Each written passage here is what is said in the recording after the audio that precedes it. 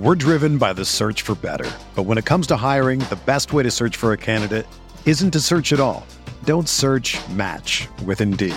Indeed is your matching and hiring platform with over 350 million global monthly visitors, according to Indeed data, and a matching engine that helps you find quality candidates fast. Ditch the busy work. Use Indeed for scheduling, screening, and messaging so you can connect with candidates faster. Leveraging over 140 million qualifications and preferences every day, Indeed's matching engine is constantly learning from your preferences, so the more you use Indeed, the better it gets. Join more than 3.5 million businesses worldwide that use Indeed to hire great talent fast. And listeners of this show will get a $75 sponsored job credit to get your jobs more visibility at Indeed.com/Blue Wire. Just go to Indeed.com/Blue Wire right now and support our show by saying that you heard about Indeed on this podcast. That's Indeed.com/Blue Wire. Terms and conditions apply. Need to hire? You need Indeed. And welcome back to another episode of the Bearcast. We are back here after 2 weeks. We figured that scheduling-wise, it made more sense for us to reconvene after the Maui trip just because there were so many games. And I don't know about you guys, but it was maybe we should have potted before. Maybe that would have left us in a little bit more happy spirits rather than what happened in Maui. But how are you two gentlemen doing? Nick Krantz here, and also Reef joins us again. Yeah, so Reef and I just got done watching a frustrating women's basketball loss to cap off a disastrous weekend full of watching Cal lose in different sports in different ways in different frustrating circumstances. So good holiday cheer may be in short supply. Yeah, welcome to hashtag Cal Thanksgiving 2 and 7. I think we are. The three of us sat together for a big game. Oh, you all know what happened there. Yep. I'm actually also battling a really bad cold, so not only was I trying to yell as loud as I could today during the women's basketball game, but I was doing so fighting off a really thick cough as we lost to a ranked opponent to close out this 2 and 7 week. So, yeah, it's going to be one of them podcasts, I guess. Yeah, this is. I want to say we could only go up from here, but I'm not convinced that's true. Yeah, I mean, I didn't even realize how many games we've lost over the last 2 weeks until Reef just brought it up. Holy crap. In a variety of sports as well. Oh boy. Shout out to women's basketball for those 2 wins. Yep. Yeah, Take that, Brown. Take that, Jaspers. The Jaspers. Wow, that's a very unique mascot. But yeah, we're here nonetheless to talk more Cal basketball. So we'll get right into it. We're going to talk about the Wofford game for a bit, and then we're going to delve into. I don't know. Is there an adjective to describe that Maui trip? Because I'm blanking right now. Eventful. Eventful. There were a lot of events. There were many events. Yeah, a lot of things transpired. I would say, is downward spiraling considered an Yeah, adjective? I think so. Yeah, it's a downward spiraling trip. Sounds about right.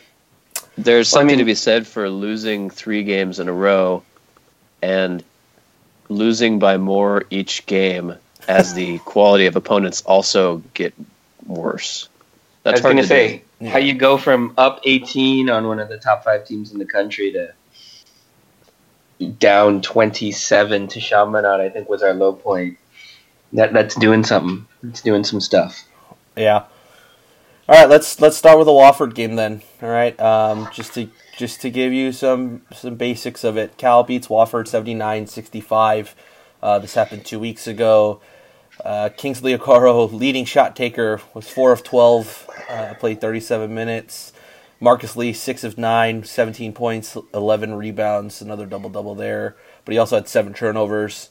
And then Don Coleman, only 9 shots, 5 of 9 from the field, but 16 points, getting himself to the free throw line 6 times. And this was Darius McNeil's coming out party. 7 of 11 from the field, 3 of 7 from 3, 17 points, 4 assists, and 1 turnover and 2 steals. So I guess the only name that we don't ever probably want to hear ever again is Fletcher McGee, because that kid can flat out shoot the ball wherever he is on the court, and it was fun to see, but at the same time it wasn't, just because he constantly was a thorn in Cal's side, because oh my goodness, the shots, some of the shots that he made was just flat out ridiculous. But I hand it off to Reef here. What your take on the Wofford game? I think it's hard to go back these 4 games now, but my general feeling leaving that game was mildly encouraged. Wofford's a better opponent than our first couple of opponents. We had a difficult time in the first half defensively, recognizing that they had one good 3-point shooter, and our mission was to stop him. We did not. We allowed him a lot of open looks. But in this, again, I'm trying to take myself back in time before the events in Maui. But in the second half, the thing that I saw was the zone actually starting to identify where he was. You could actually see them on the court, pointing to Fletcher McGee, which is what they should have done from the start. But you saw in the second half, pointing to Fletcher McGee, rotating the zone over to him, preventing him from catching the ball in good spots, getting in his chest when he was trying to get a shot off. And he had I don't have half breakdowns in front of me, but he had a significantly worse second half. And that was growth and adjustment on the defensive end, to the tune of us actually winning by 14 with a bunch of balanced scoring. I think the stat you brought up, Rob, that was of concern, and spoiler alert, this is going to come up on the Maui trip, was Kingsley Okoro being our leading shot taker and only going 4 for 12 in the post against a Wofford team that's not known for strong post presence. But nevertheless, balanced scoring across the lineup, 4 players in double figures, Don Coleman with an efficient game. It looked like we were going somewhere. It looked like we had made some progress in our zone defense, recognizing shooters and getting out to them. Nick? About all I've got to add is what I saw in this game was what we were kind of hoping for at a bare minimum from this team, was that against the Woffords of the world, they should be able to control things athletically, and that's what they did. Cal had 14 offensive rebounds, and Wofford had 2 that were both, I think, like balls that we tipped out of bounds. They were team rebounds. We completely controlled the glass, which is what you should do when you have 2 athletic 6'11" on average guys and you're playing the Woffords of the world. And it's sad that that's a form of progress, because we didn't really show that in the first few games, but it was encouraging at the time. But then, spoiler alert, Maui, better teams aren't going to allow us to get more offensive rebounds than they have defensive rebounds. Yeah, I think most people came out of this game going, what Reef's been saying all year, right? It's growth, and that this, after the Wofford game, kind of looked like, okay, it looks like they're finally getting it together. Like, it took them a couple of games, and the freshmen getting their first couple of games under them, and just getting their feet back, especially Darius and Jawan Harris-Dyson, who also, this was his season debut. Only played 13 minutes in the game, though. But, yeah, it's encouraging. It was encouraging to see at least the freshmen starting to find their groove and just feel a lot more comfortable playing college basketball. And we kept that growth going for 25 more minutes of game time. We did. We did. But yeah, I mean, other than that, is there anything else you guys want to add before we move on? Because I feel like the majority of this podcast is probably going to have to be dedicated towards what happened in Maui. No, I think I going into the Maui game, I wasn't the first Maui game against Wichita State. I was not expecting a win, but I thought our trajectory was positive. And then we sort of have this U-turn in Maui. So I guess let's get to it. All right, let's delve into Maui. Let's start with the first game a little bit. I mean, because this was the highest point, was that we led Wichita State by close to 18 points, I believe, was our highest margin. But ultimately, we end up losing 92-82. And just to give you some stats from the game, player stats: Justice Ewing, 7 of 12, 4 of 6 from three, 20 points and 6 rebounds. And then Marcus Lee and Kingsley, who were both in a lot of foul trouble, so they sat out pretty much most of the game. Kingsley played 21 minutes, Marcus only played 11, but they both fouled out at the end of the game. So this was built on our guards. And Darius McNeil went 4 of 12, 2 of 4 from 3, 6 of 6 from the line, 16 rebounds, 4 assists and 4 turnovers. Don Coleman, 12 of 25 from the field, 4 of 6 from 3, 7 of 8 from the free throw line, 35 points, 3 assists, 4 turnovers, and 3 steals. And that was pretty much where all our offense came from. The Bears also shot a pretty crazy first half, 51.7% from the field, 70% from 3, 83% from the line, and then that took a very bad U-turn where we shot 33% from the field and 33% from 3 in the second half. So that pretty much balanced out. But I'll let you gentlemen delve into this weird one, because I wrote the preview and I thought it was going to be a loss from the get-go, and I was terribly, terribly wrong. But Reef? Well, I summed up a lot of this in my recap, which feels like about 8 years ago now. We are not a polished team. We are not where we need to be in a lot of spots on the floor, offensively and defensively. We're still not sure where we want to get our shots. Our identity is still in flux. But I think if you are going to make a case for the Louisville system, are we calling it Havoc now? Are we calling it the Viking system? Whatever we're calling it, this be all over the floor, press up and down 94 feet, get in people's faces, speed them up, get them out of rhythm. All of that depends on energy, and all of that depends on our guys coming out on the floor and dictating the pace to the other team. Not necessarily creating a bunch of turnovers, although we did in the first half of that game. I think we created 11. But I think more importantly, you get the other team out of rhythm, even a really good veteran team like Wichita State, and you can be competitive if you can bring a high level of energy. And I think that's what we saw. I don't think we played 18 points better necessarily than Wichita State in terms of quality of play. I think we shot ridiculously well from the field. We shot really well from three-point range. I think Justice Ewing at one point was 4 for 4, for example. Don was hitting everything. Darius was hitting a bunch of threes. And Wichita was throwing it all over the place and not making shots. That being said, even without that shot variance, I think you saw for 25 minutes that when we're playing at a high level, when we're playing with a lot of energy, we can take people out of their game, and we can be a team that competes in this style and makes people uncomfortable. That was my main takeaway from those first 25 minutes, and I was pretty excited by that. I had a few concerns, which played out in the second half of that game, in the last 15 minutes of that game, and I'll let Nick give his reaction to the beginning of that game as well.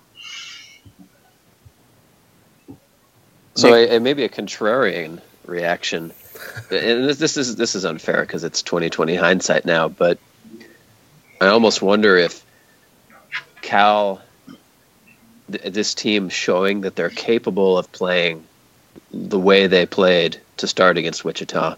Now, not necessarily, again, like Reef said, specifically referring to the lead, but just the fact that they were competitive on the floor with the top 10 team. I wonder if it's almost the worst thing that could happen for Viking Jones, because it shows us what this team can do if they put it together, and if they're going to fall so woefully short of that in the future, it's going to bring up a lot of questions about everything about how the program is being run. But that's getting way ahead of ourselves. It's super exciting that they're even capable of playing at that level. I didn't expect Cal to ever play that well this season because of so much turnover and completely redoing how we play basketball, I didn't think they would ever play as well as they played for those 25 minutes. And I hope that it's not the only 25 minutes that we see all year of play like that. Yeah, I mean, the first half, I think all of Cal's fan base was like, "Holy crap, we're really gonna do this." I kept telling myself, like, after every basket that went in, we're like, "All right, this is where Wichita State's gonna start making a run. This is where Wichita State's gonna start making a run. This is where Wichita State start making a run." But it never happened in the first half, and I was blown away by the halftime score, which we were up by 9. But it was shocking. It was exactly as you said. Like, this might have been the double-edged sword here, because we got a glimpse at what the potential of the team could look like if we're playing at the highest level possible. But the dismantling of what happened in the second half is exactly what comes from such a young team as well. So it was weird feelings. Well, I think it's nice coming off this women's basketball game where I'm feeling very emotional about that, because I have a lot less emotion right now for a game that happened 5 days ago. But I think the first thing that was of concern to me as I was watching that game is you could see the high level of energy we were expending. And I'm looking back now on the minutes, and only 7 guys got more than 7 minutes on the floor. So Austin, Nick Hamilton, Deshaun, and Roman were out there, but played 7, 5, 3, and 2 minutes respectively, which meant Don Coleman 37 minutes, Justice Suing 36, Darius McNeil 36. And those guys were our primary ball handlers and our primary scorers and the ones creating all of the energy in the press. And so I think as we go forward, that's something to keep an eye out on. I think the key to that first 25 minutes was the huge amount of energy we were expending. Don Coleman was flying around. He was just everywhere. He was in everyone's grill. He was creating turnovers. He was taking shots, driving into the lane, getting fouled. A lot of good stuff was happening with the energy he was bringing, and our best 3 guard wing combo was bringing. But over that same amount, over the course of the game, I'm counting 1, 2, 3, 4, 5, 6, 7, 8, 9, 10 Wichita State players in double-digit minutes. And that I think was a factor, a really large factor in, 9 Wichita State players in double-digit minutes. And the most was Zach Brown at 32. So I think over time that's going to be something that we have to keep an eye out on, because if competitiveness is going to be tied to this energy that we bring, can we do it with such a short rotation and without rotating guys in and out of there? I think that was problem number 1. Problem number 2 was just plain old execution. I wrote in my piece, we turned the ball over 11 times in the last 30 possessions. Against this, I couldn't tell on film whether it was a 1-2-2 press or a 1-2-1-1. But regardless, man on the inbounder, trap in the corner, 11 turnovers, a lot of poise problems, seemingly not great adjustments in how we broke that thing. And Nick, I'm letting be the stat guy for this podcast, but Nick, you tell me, 11 turnovers in 30 possessions, you like that or not? A turnover percentage approaching 33%. Well, if we talk about the worst teams in the nation, they will typically turn the ball over 25% of the time on a day-to-day basis. So you're talking about, significantly worse than the worst team in the nation. To say nothing of the fact that what are we going to be doing with the other 66% of our possessions where we actually, get a shot off? It's bad. Let me ask you guys. I don't want to interject, but I wanted to ask you guys this as I was watching that game. It was we run a press style defense. We run a press and then we set back into a zone. Is it a problem that we weren't able to break a press that we implement on our own on defense? Like, is that not a big of a concern? Because that was my concern. Is if you're seeing that playing just in practice, if that's what you're practicing, it should be a lot more comfortable for you to know where to go and how to break it since you're seeing it so often. I think yes and no. I was having a hard time with this. That was a topic of a lot of discussion after the game. We run a lot of 2-2-1, and less 1-2-1-1, and less of that trap in the corner. But we do run it. I wasn't sure what the plan was, I guess, regardless of whether we practice against it or not. I think my main concern was, okay, so they're shading middle. They're giving you that pass in the corner. Our friend Terrence was talking about why weren't we getting a man flashing into the middle. We tried a couple times to bring the inbounder straight in and pass back to him and make him be the decision maker. We screwed that up a few times.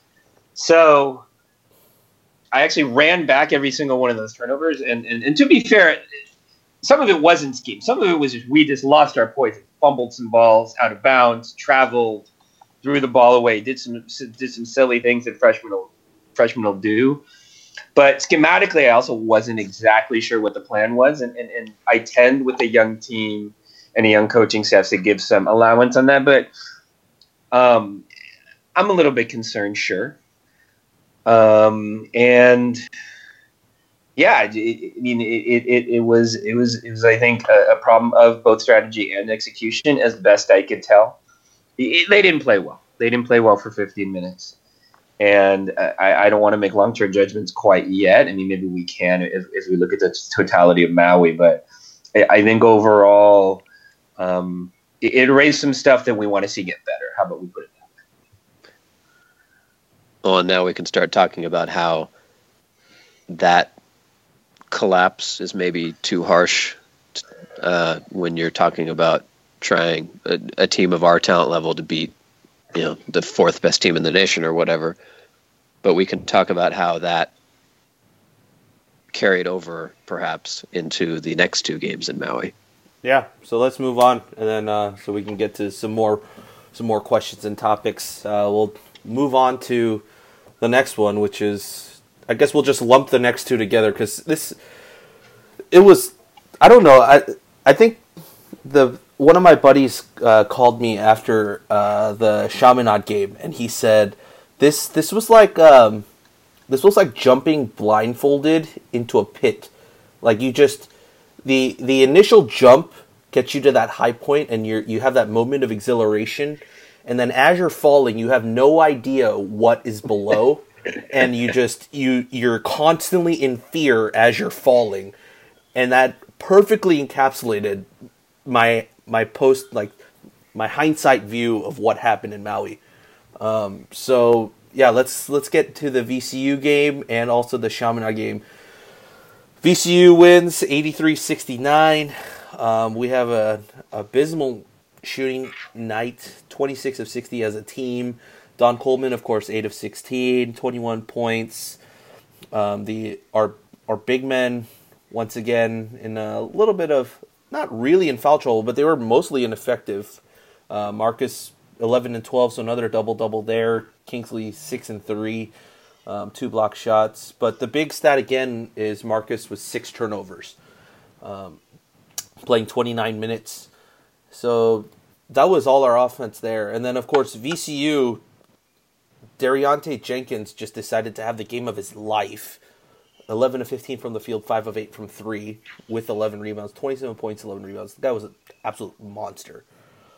And then the Chaminade game. Oh God, Chaminade beats Cal 96-72. Justice Suing was our leading shot taker this time. 9 of 18 from the field, 5 of 10 from the free throw line, 23 points, 7 rebounds. Darius McNeil, 18 points on 8 of 13 shooting, 2 of 5 from 3. Don Coleman, 3 of 13 from the field, 1 of 4 from 3 with 11 points. And that's pretty much it. I mean, we coughed the ball over 12 times in the Chaminade game, forced 11 turnovers from Chaminade, which, by the way, yes, if you're thinking that it's a D2 school, it is a D2 school. Stanley Walker was as a team, and I'll hand it off after this comment. Was as a team, Chaminade was making 3-pointers that should not be being made by a Division II school. Like, this was, some of those threes were just jaw dropping. How just insane those threes were. I was, as just a pure basketball fan, I was amazed by some of those threes. As a Cal fan, I hated those threes because there's just there's nothing to talk about. I'll hand it off to Reef. Well, I want to talk about the two games separately, just real quick, because I do think there are some distinct things to take out of both of them. The VCU game, I heard a lot of, because VCU is a pressing team, and they're coached now by a Shaka Smart assistant who is playing his style again, and I heard a lot of people saying, well, Cal's turning it over a lot early, they didn't learn anything from last night, etc. And there's some element of truth to that, but I do want to point out that VCU runs a very different type of press, and killed this at the end of the Wichita State game. They run a man press. What they do is essentially they man up full court, and then they'll bring a doubler off of someone that they think is a poor ball handler to try to get the ball to go to him. And we made some bad decisions around that, but it was not the same as getting trapped in the corner. It was a whole new set of defensive problems that we had to face, and with all of the energy we expended for Wichita State, and virtually no time to prepare, and no time really to look at tape and to have a real practice. I understood that a little bit more. That part wasn't as troubling to me as I think the number one factor two factors that I saw in the beginning of the game. Number one, I talked a lot about Wichita State and the energy we brought to that game, getting hyped up. We hadn't played in a few days. We were going to Hawaii. We were big time tournament, ESPN, all that. That energy was just not there for the beginning of the VCU game, and that focus was just not there. Well, it was there. VCU had it. Right, and they had just played the day before, too. And we did not bring that energy at all. You could see it sort of viscerally. You could see it as you were watching our team. They came out sleepwalking, which we've done a few times this year. And the other thing that happened at the beginning of that game, which I think helped VCU get out to this lead, but is also the thing that concerns me a whole lot as we go forward, and I think concerns our coaching staff as well, is we tried to force feed that post so much at the beginning of the game, so much. And I think what we saw was our bigs with their back to the basket against a VCU team that's all right, but isn't composed of a lot of All-Americans up front, and it's undersized, right? The biggest guy on the front line is 6'8", and our bigs just had trouble. They had trouble with their back to the basket generating offense. We saw a bunch of travels and careless bobbles and guys not kicking it out of doubles, that sort of thing. And so before you knew it, VCU's up 15. We kept trying to enter the post, and Don was being really patient, right? And that wasn't getting us any offense. Meanwhile, we weren't generating any sort of havoc on defense.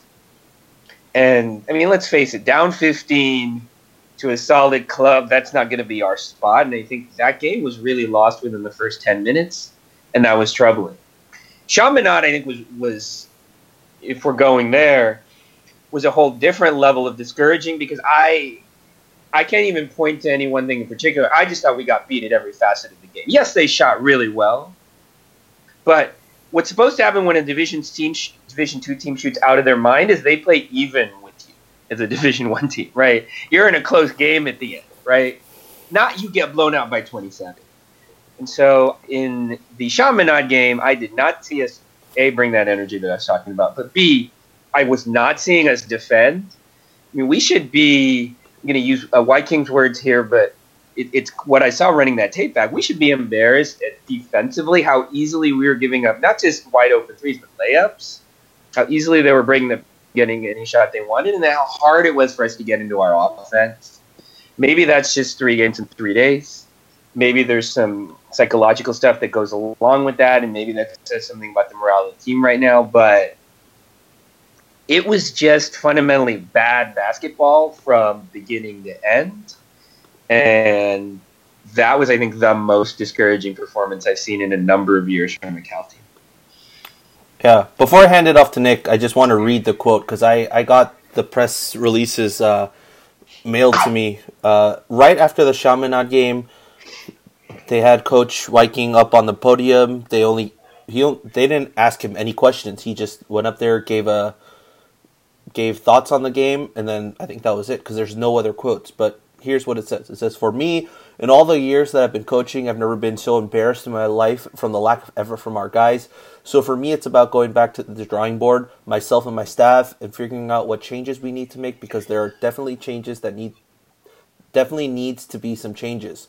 So we just have to go back to the drawing board and figure that out, what changes we need to make. But there will definitely be some changes." End quote. All right, to Nick. So we got 3 changes and 2 drawing boards dropped in that quote. Yep. So I'll start with my thoughts on that quote and then move into generally some thoughts from the 2 losses to close out Maui. What I found interesting about the quote is all through the preseason, before the season started, we saw kind of a concerted effort from this coaching staff to tamp down expectations, to say that progress should not be measured in wins and losses, and that this was going to be a rebuilding year. And so I found it interesting that still very early in the season, and admittedly after a truly seismic result, that we're already talking about wholesale changes of an unspecified type. And I'll be curious to see what that means. It might, in fact, be the right decision to abandon some sort of defensive concept. But it's a little concerning to me that in a year that they have specifically said is about progress, skill development, learning, and not about wins, that losses have apparently led to kind of a heart-to-heart stare at ourselves for a long time in the mirror and decide what we are moment. But, on the other hand, when you allow Chaminade to make 55% of their 2-point shots, when you allow Chaminade to have a higher offensive rebounding percentage, when you allow Chaminade to score 1.32 points per possession, you probably do need to take a look at yourself in a mirror. And so we have to talk about what got us to this point. And I'd like to ask 2 questions for those of you who actually watched the game. I, unfortunately, was stuck at work, or fortunately.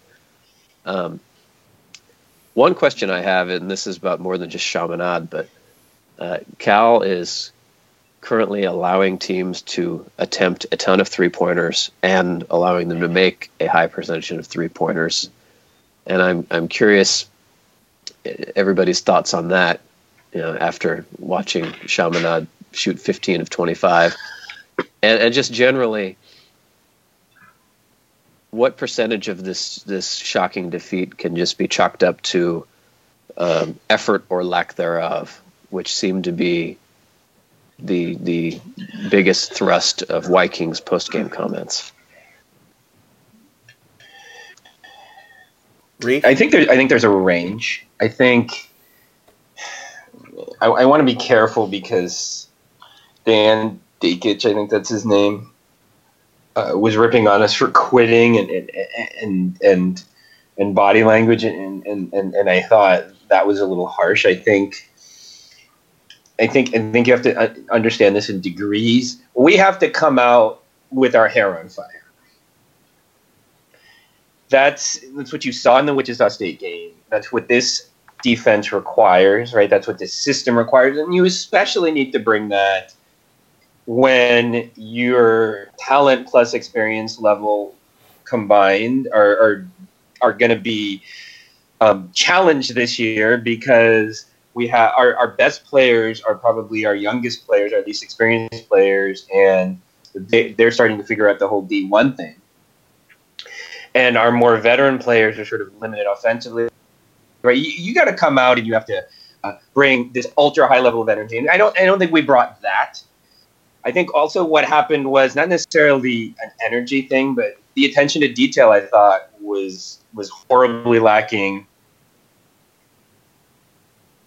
In a way that it was mediocre against VCU, but then it was just awful. It was just guys not rotating.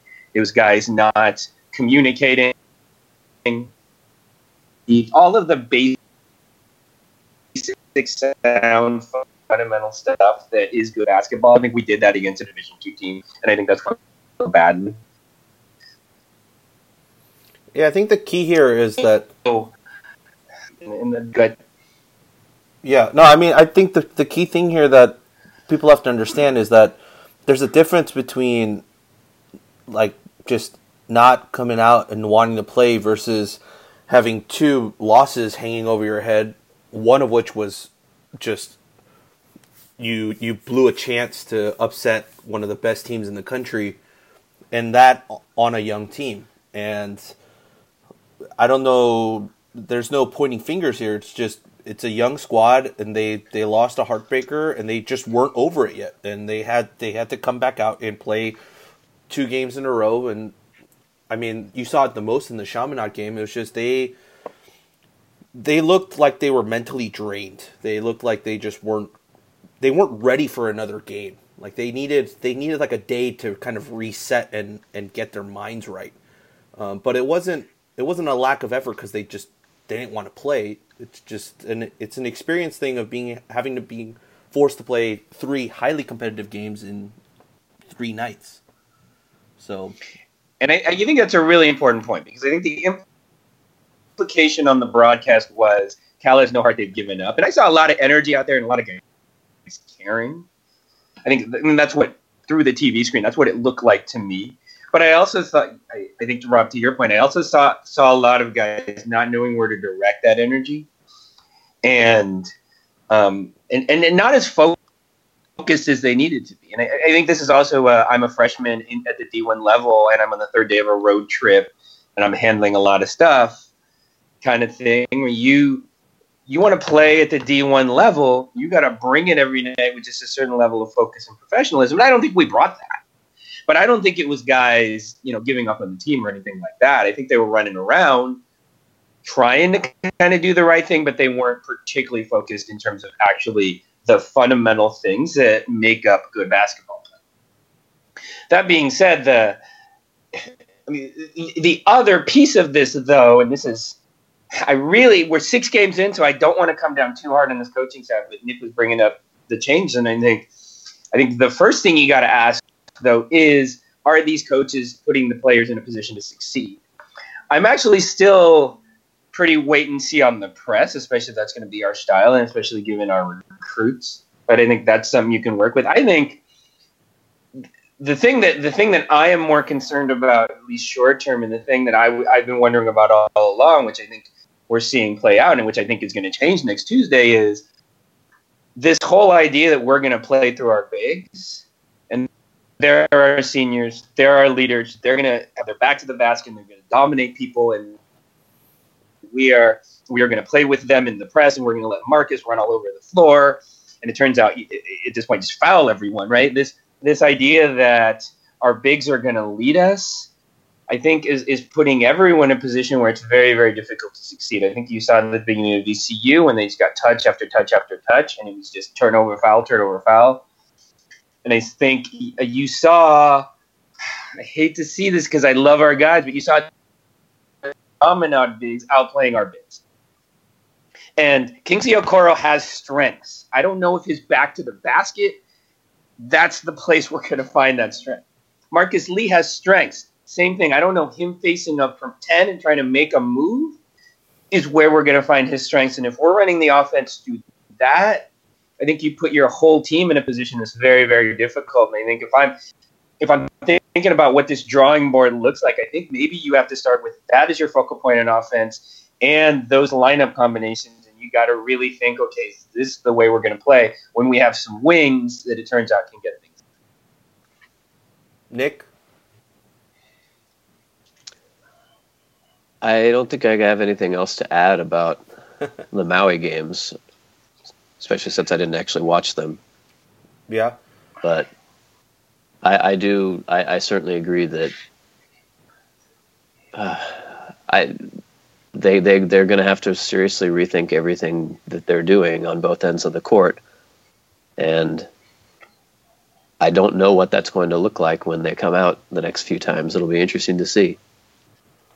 Yeah, for me, and we'll wrap this part up. For me personally, whenever we had just one of our two bigs out on the floor playing that 5 spot in that 2-3, I think that's when we were most effective, and particularly when Marcus was out there, because he was barking orders for the zone left and right and constantly talking to them, and that's probably just some things he's picked up over and being the senior as well. But for me, that's and then having whoever we want out on the wings, and then our 2 point guards, of course, or 2 guards up top with Don and Darius. I think that's our best look, is going offensively and defensively. It gives us the most versatility. It also gives us at least one guy who can clog up the entire paint, and he has free reign over what he wants to do in the paint.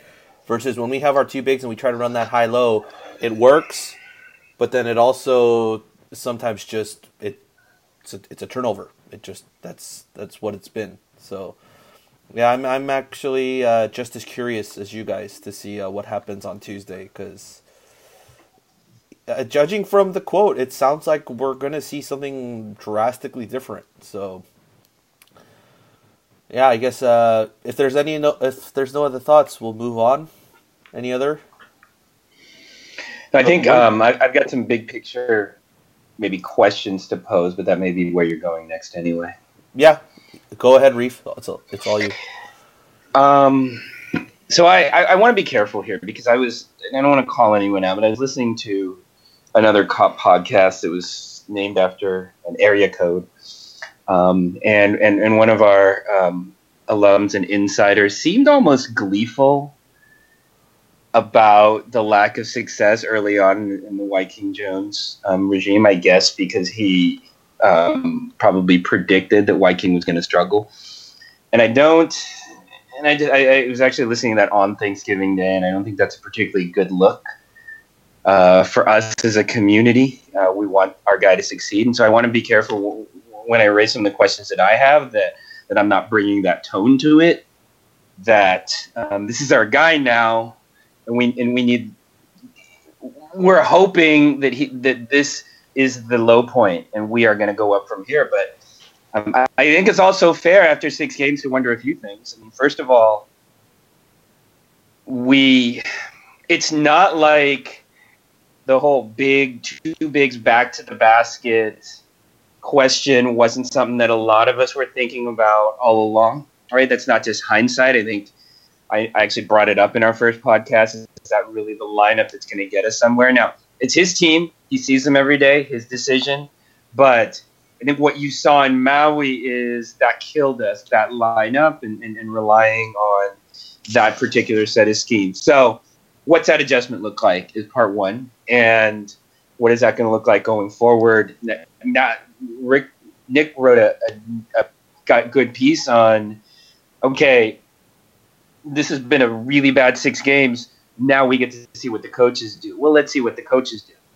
And I think the other piece is, I hope, and I don't want to make any judgments on this, I'm not in that locker room, but I hope that coach knows what he's doing when he puts out that kind of a statement at the end of a road trip. Yeah, it's a horrible loss. I think Nick crowned it the worst loss in program history. And that's pretty bad. But you take that quote, and that's all on the players. And I hope that he has a relationship with the players such that that's something that we can build on as a program, and then we can go forward together with as a program. And I hope he doesn't lose that locker room, I guess, is because you don't hear coaches say that very often. And I think it's worth noting that this is his first head coaching job, and this is a heck of a baptism right now. And I mean, the last piece, and I don't want to bring in too much speculation here until we hear more, but it's been noted by many people that Theo Robertson was no longer on that bench for the last 2 games in Maui. And we're still waiting for more news on that. But you put all those things together, right? The 3 losses, the worst loss in program history, the needing to rethink some stuff that I think a lot of us were wondering about from the beginning. And what looks like some interesting quotes from the coaches, and who knows what's going on in that staff and in that locker room. And I think we're in a challenging time right now, and I hope that a first-year head coach has the wherewithal to handle it. But if I'm a fan of this program and I've lived and died with this thing for 20-plus years, I really have some concern now, and I hope we see some good signs in the next couple of weeks. Yeah, Nick? So one of the things I've been saying pretty consistently during the off season and early in the season is that Viking is a lottery ticket, because we hardly know anything about him. His resume is significantly skimpier than the vast majority of other hires you see in the Pac-12. And fair or not, that means he has to prove to people who he is and what he can do. And I think that we've been very fair about being realistic about the situation he has inherited. But at the same time, it's on him to try to bring as much stability to this program as he can. And potential coaching staff changes in the middle of the season is not stable. Ripping the effort of his players and indicating wholesale schematic changes is not stable. This is not Mike Montgomery coming in here with a Hall of Fame career already behind him and all of the cachet that comes with that. This is a coach who doesn't have that cachet. And I don't want to doubt him, but he has to give us reasons to trust him at the same time. And I hope we see some of that soon. We need it. So let me ask you guys another question then. How important is Tuesday's game in terms of how we come out and play and what we see in terms of what they're trying to do on the court? Or is this one of those things where we kind of give them the benefit of the doubt and give them an elongated period of time? Well, so I think it's worth noting that Cal State Northridge is almost certainly the worst Division I team we will play this season. I appreciate that caveat. They have lost every single game they've played and have only been competitive in 2 of them. This is a game that, if we were talking about a normal situation, if we had just gone to Maui and lost 2 games to 2 good teams and then beaten Chaminade, we would just be kind of shrugging and saying, 10, 15 point win, whatever. Now that we have these doubts, are we going to see any schematic changes, and will they work? And probably more importantly, is this team going to come out? Is Viking's message going to be received and responded to positively? I think is probably the biggest question. We need players that are bought into what their coach is telling them, and struggling with Cal State Northridge would be an indication that maybe is not a sure thing. Reef? I think I'm looking at this season in fourths, 8-game quarters, and conveniently because I write the recap on 8, 16, 24, and the end. And I have the St. Mary's recap, so our games next week are Northridge and then St. Mary's, and then it's time to take stock. And I think so. I don't know that it's about this game, although I think losing on Tuesday would be a really horrible sign for the program on our home floor. I'm looking at it more as, okay, so over a quarter of the season, what have we learned? And as Nick raises, is this team, are there signs that this team is still bought in and still committed and still learning and growing? And I did not see in the Chaminade game a lot of reason to be positive about that. In fact, I think it was obviously is one of the worst losses we've ever seen, but I think also fundamentally, on everything we were trying to do, it was just an awful performance of the basic basketball stuff that this is trying to teach. So I think during the Northridge game and during the St. Mary's game, I want to see body language. I want to see a team that looks like it's bought in out there, and I want to see us take care of some of these fundamentals. I wrote in my piece, or it might have been in one of the comments, I think the most disturbing thing about the Chaminade thing was just the basic stuff that you learn in high school wasn't being done. The basic stuff that you learn in junior high wasn't being done, right? It was just a really poor game fundamentally from a team that, Rob, you pointed out, is mentally drained for sure. And it was third game in 3 days, and it's probably hard to get up for Chaminade. But all that being said, a lot of this stuff needs to get done automatically. So if that doesn't get fixed in the next 2 games, and if we can at least go out there and show a pulse against St. Mary's, I'm not expecting to beat St. Mary's, but I do want to point out Washington State just beat them. And they're our competition for the bottom of this conference, according to most prognostications. So I need us to go out there and to show that schematically what we're doing makes sense, right? We're going to see different lineups. I think we're going to see different stuff schematically. I suspect on offense, these would be my guesses, different lineup combos. Does all of that make sense? And is the team bought into that? Because I think my worry when you have the worst loss in program history, and yeah, you've got some recruits with letters of intent, but also kind of, we're in this place where we've got to rebuild. Like, this thing can go off the rails really quickly if you lose your players. So let's make sure we don't lose our players and see what that looks like on the court. All right. I got one last question for you, because I had a very argumentative texting thing between a friend of mine, because we were talking about Viking Jones after that Chaminade loss and what they think should happen, and I had my thoughts and he had his, but ultimately it came down to this.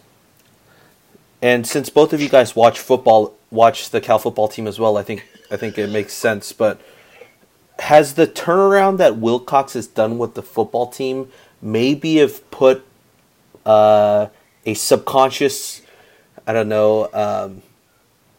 inception on Cal fans where the coach on the other side is going to do the same quick turnaround as well? That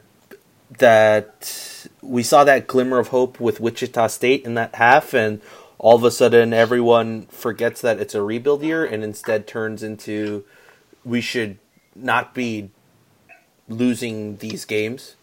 So I guess it boils down to the question of, do you think the football success has tainted some fans' minds into believing that this isn't a rebuild year, just a little blip in the road? I want to take that a slightly different direction. I see where you're going with it. I think that our experiences with both basketball and football over the last week shows to you the incredible importance of winning games when it comes to the psyche of the fan base. So Cal football has gone 5-7, despite most people thinking that they were a 4-win team and injuries to a number of significant players. And 3 of those losses were one-score losses that could have gone either way. But because the last 2 games were close losses to Stanford and UCLA, teams that Cal fans desperately want to beat, you have fans reacting in ways that I think are maybe not super rational, like, who cares if Bo Baldwin goes to Oregon State? He can't be that great because we didn't win these last 2 games. And people are not out on Wilcox at all, but for the first time they're starting to express questioning opinions or feelers of anything but a total and complete confidence in him. And I think you're seeing the extreme version of that in basketball because the results are comparatively extreme, which is we knew it was going to be bad, and we knew we were probably not going to be getting wins in high supply. But there's a huge difference between looking at the schedule, thinking about talent, and saying, maybe we'll go 13-17, but then actually watching the games and reminding yourselves that, oh man, I forget how much I hate watching us lose games. And that changes how fans react to games. So I don't think that the football success has meaningfully changed how Cal fans have reacted to the basketball team, other than to say that it doesn't matter how much you tell yourself things are going to be bad before the year, actually watching it still makes you react negatively to it. Yeah, I was actually going to say pretty much the exact same thing, that what I've discovered this year is folks have a hard time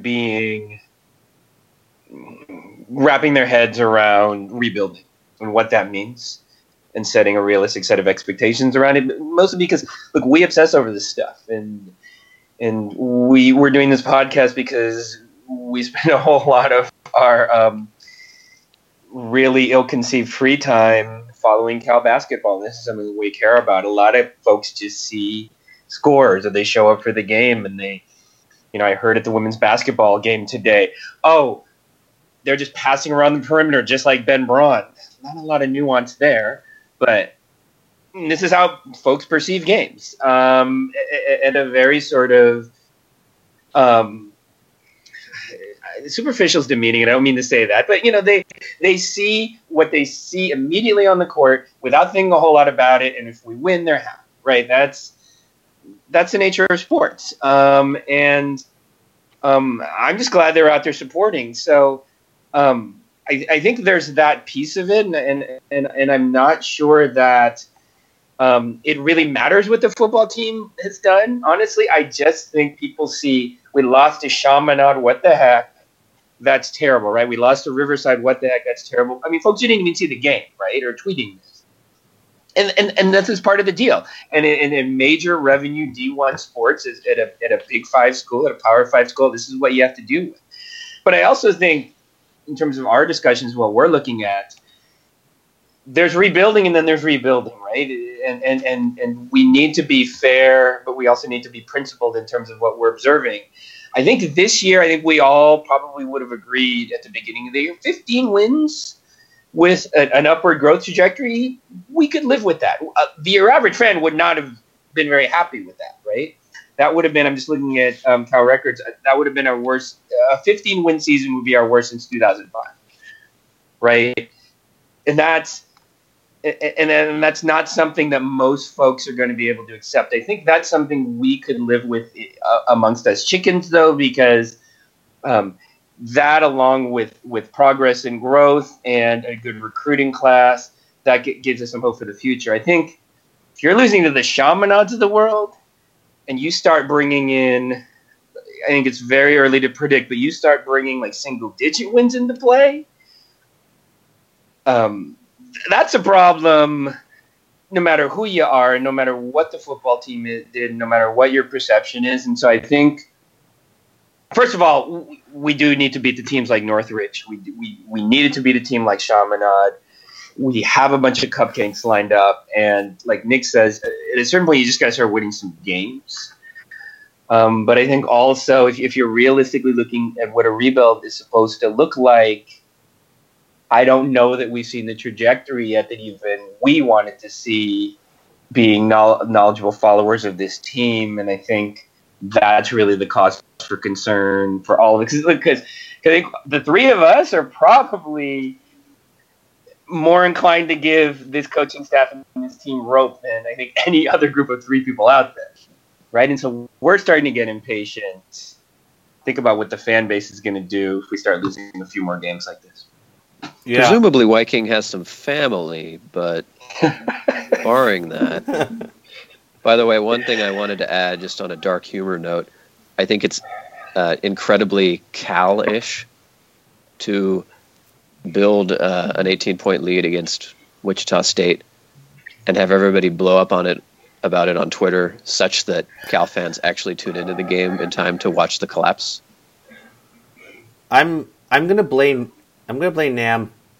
I'm gonna blame him. I'm gonna blame him. That is always fair. I'm gonna blame him for the activation of the Namlay curse when he tweeted out, "Let's do this, shooty hoops. Let's beat number 6." And as soon as I saw that tweet, I responded to him saying, "The Namlay curse is about to be activated, isn't it?" And lo and behold, the end of the game, he tweeted out, "Sorry." So, well, it's funny. I try to keep my mouth shut unless I'm talking directly to Nick or Rob or Adams or somebody. I never felt good about that game, to be honest. My emotional side was really, really rooting for us, and at a certain point, I just let go of my rational side, even up 18. And yeah, you start to feel good up 18. But knowing our foul trouble, knowing our inexperience, knowing our minutes, and I still look at the minutes in that game, and I don't know how we were still walking after Don played 37 and Justice and Darius both played 36 in that high-paced a game. I really wanted to tweet, y'all need to calm down, because this is Wichita State. You should have read Rob's preview. This is a veteran team. They're really good. Their guards are really good. They have the best coaches in the country. And I don't know, maybe if I had tweeted out we're probably going to lose, I could have reverse cursed us into a win. And so maybe that's my fault. But I never, as that was going on, did my rational mind think, I feel really good about us getting this win. And I just wanted us to play well down the stretch, and we kind of didn't. But yeah, it was a very Cal thing to go from. I'm thinking back on that. What was it, Monday? I'm thinking back on that collective community that was so excited on Twitter, and just how different it felt 48 hours later for the Chaminade game. And oh, man, it's already been a heck of a year, huh? Yeah. Well, us bloggers, we're going to make some changes. We're going to go back to the drawing board, and there will be changes on the drawing board that will be made. Can we just do full-time coverage of women's hoop? Can we just shift all our coverage to women's hoop? That might be a better idea. I mean, we could just set up a whole new podcast. I'm sure we'll get more listeners on the women's basketball one than we do on the men's anyway, since no one's paying attention to the men's. Because I was running the Golden Blocks Twitter account, and I got some pretty ridiculous tweets after the Chaminade loss of people saying why should one guy tweeted at me saying, why shouldn't I give up on this team when the team gave up on itself? I'm not spending another penny on this type of team. There were some really, really just extreme opinions. But I think this underscores exactly what Nick was saying. Regardless of context, situation, rebuilding, whatever, you can't lose to Chaminade. And you can try to explain it in a whole bunch of different ways. And I would have even felt more comfortable if they were crazy from deep and we lost at the buzzer or we lost in the last minute or whatever. But you especially can't lose to Chaminade by 20 plus. You can't do it. And expect to retain a fan base and to retain loyalty and to retain interest. And to retain team morale. Right, this is a serious low point in the Cal basketball program in my memory. This is a really, really low point, and that's why I hope Viking has an answer from here. Because on the one hand, I was seeing the exact same tweets, and on the other hand, and the part of me that wants to defend Cal and that really dislikes when people pile on was really angered by that. But the rational part of me understands. You lose to a Division II team, and they're not even a good Division II team. They're a mediocre Division II team, and you lose to that kind of team.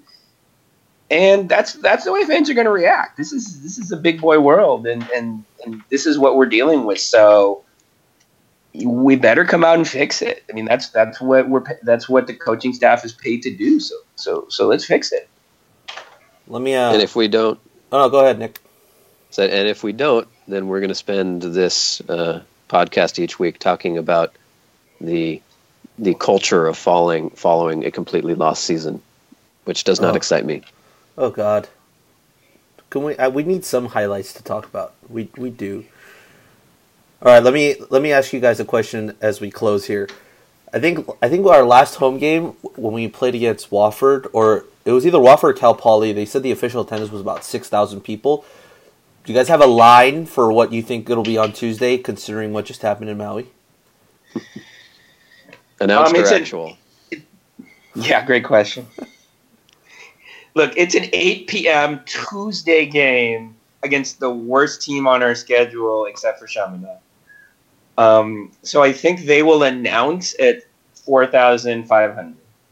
And I think the real crowd will be half of that. Makes sense. It's, yeah. Yeah. I'm not going. It's 8 o'clock on a Tuesday. Are you kidding me? Yeah, I think the bigger tell is going to be come Saturday when we play St. Mary's, and I'm scared because I feel like this could end up being a St. Mary's home game. This could easily. I haven't looked at the ticket prices and seen if they've dropped or anything, but yeah, because it could easily turn into just a St. Mary's home game, and we're just a couple of Cal fans. And I think, the key there is because that's a big, big game in the Bay Area. I just want to see us come out and compete. I'm not.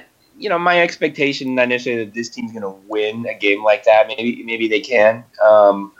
Stuff happens, but we got to be competitive. And in the last 2 games in Maui, I think that was the biggest disappointment. Was we weren't competitive, and on our home gym. I don't care who comes in here. If you bring the energy, I want to see you compete, and that's what I'm looking for next week. I think St. Mary's is a pretty big indicator where the season's going. Well, and we had better beat Northridge, because if we don't, there's a very real chance that Twist and Hook will show up to the St. Mary's game rooting for the Gales, and that's just unacceptable. Wait, what's he gave his tickets away, I believe. Those tickets have already been given away, thankfully. He might be outside the stadium selling St. Mary's T-shirts and hats. Yeah, I wouldn't put that out of him. All right, gentlemen, it's been a pleasure. Do we have any other closing remarks that the two of you want to give out? Any plugs or anything you guys need to get in? No, I just want to say, Darius McNeil just is suing. Hang in there, fellas. Really positive signs early on and stuff to build on, and hopefully we start figuring out as the year goes on how to use those 2 guys. I think I want to end with something positive, and I think those 2 guys have showed a lot. Dranan Tisovic, at least offensively, defensively, I think still maybe some issues there, but there's some stuff we can build on, and that's part of why I really am hoping that the doubts that are creeping in about this staff is just a momentary blip, and they know what they're doing, because we got some good freshmen. Nick, anything? I think we have covered it all rather exhaustively. Yeah, and since Reef is coughing, I think that's a good place to end it. Rumors of his robotitude have been vastly overstated. Yeah, All right. Yeah, the rumors are Go that Bears. Reef is like a bicentennial man. He'll never really die. We just got to shut him off at some point. Yeah, then maybe one day we'll get a national championship and I'll be alive for it. All right, gentlemen, as always, and thank you for listening, and as always, go Bears. Go Bears. Go Bears. Whether you're a world-class athlete or a podcaster like me, we all understand the importance of mental and physical well-being and proper recovery for top-notch performance. That's why I'm excited that Unified Healing is sponsoring this podcast. Unified Healing is a new and super innovative global network of wellness centers powered by Energy Enhancement System, or EE System. If you haven't heard of the EE System, you'll want to listen up. This technology promotes wellness, deep relaxation, purification, and rejuvenation.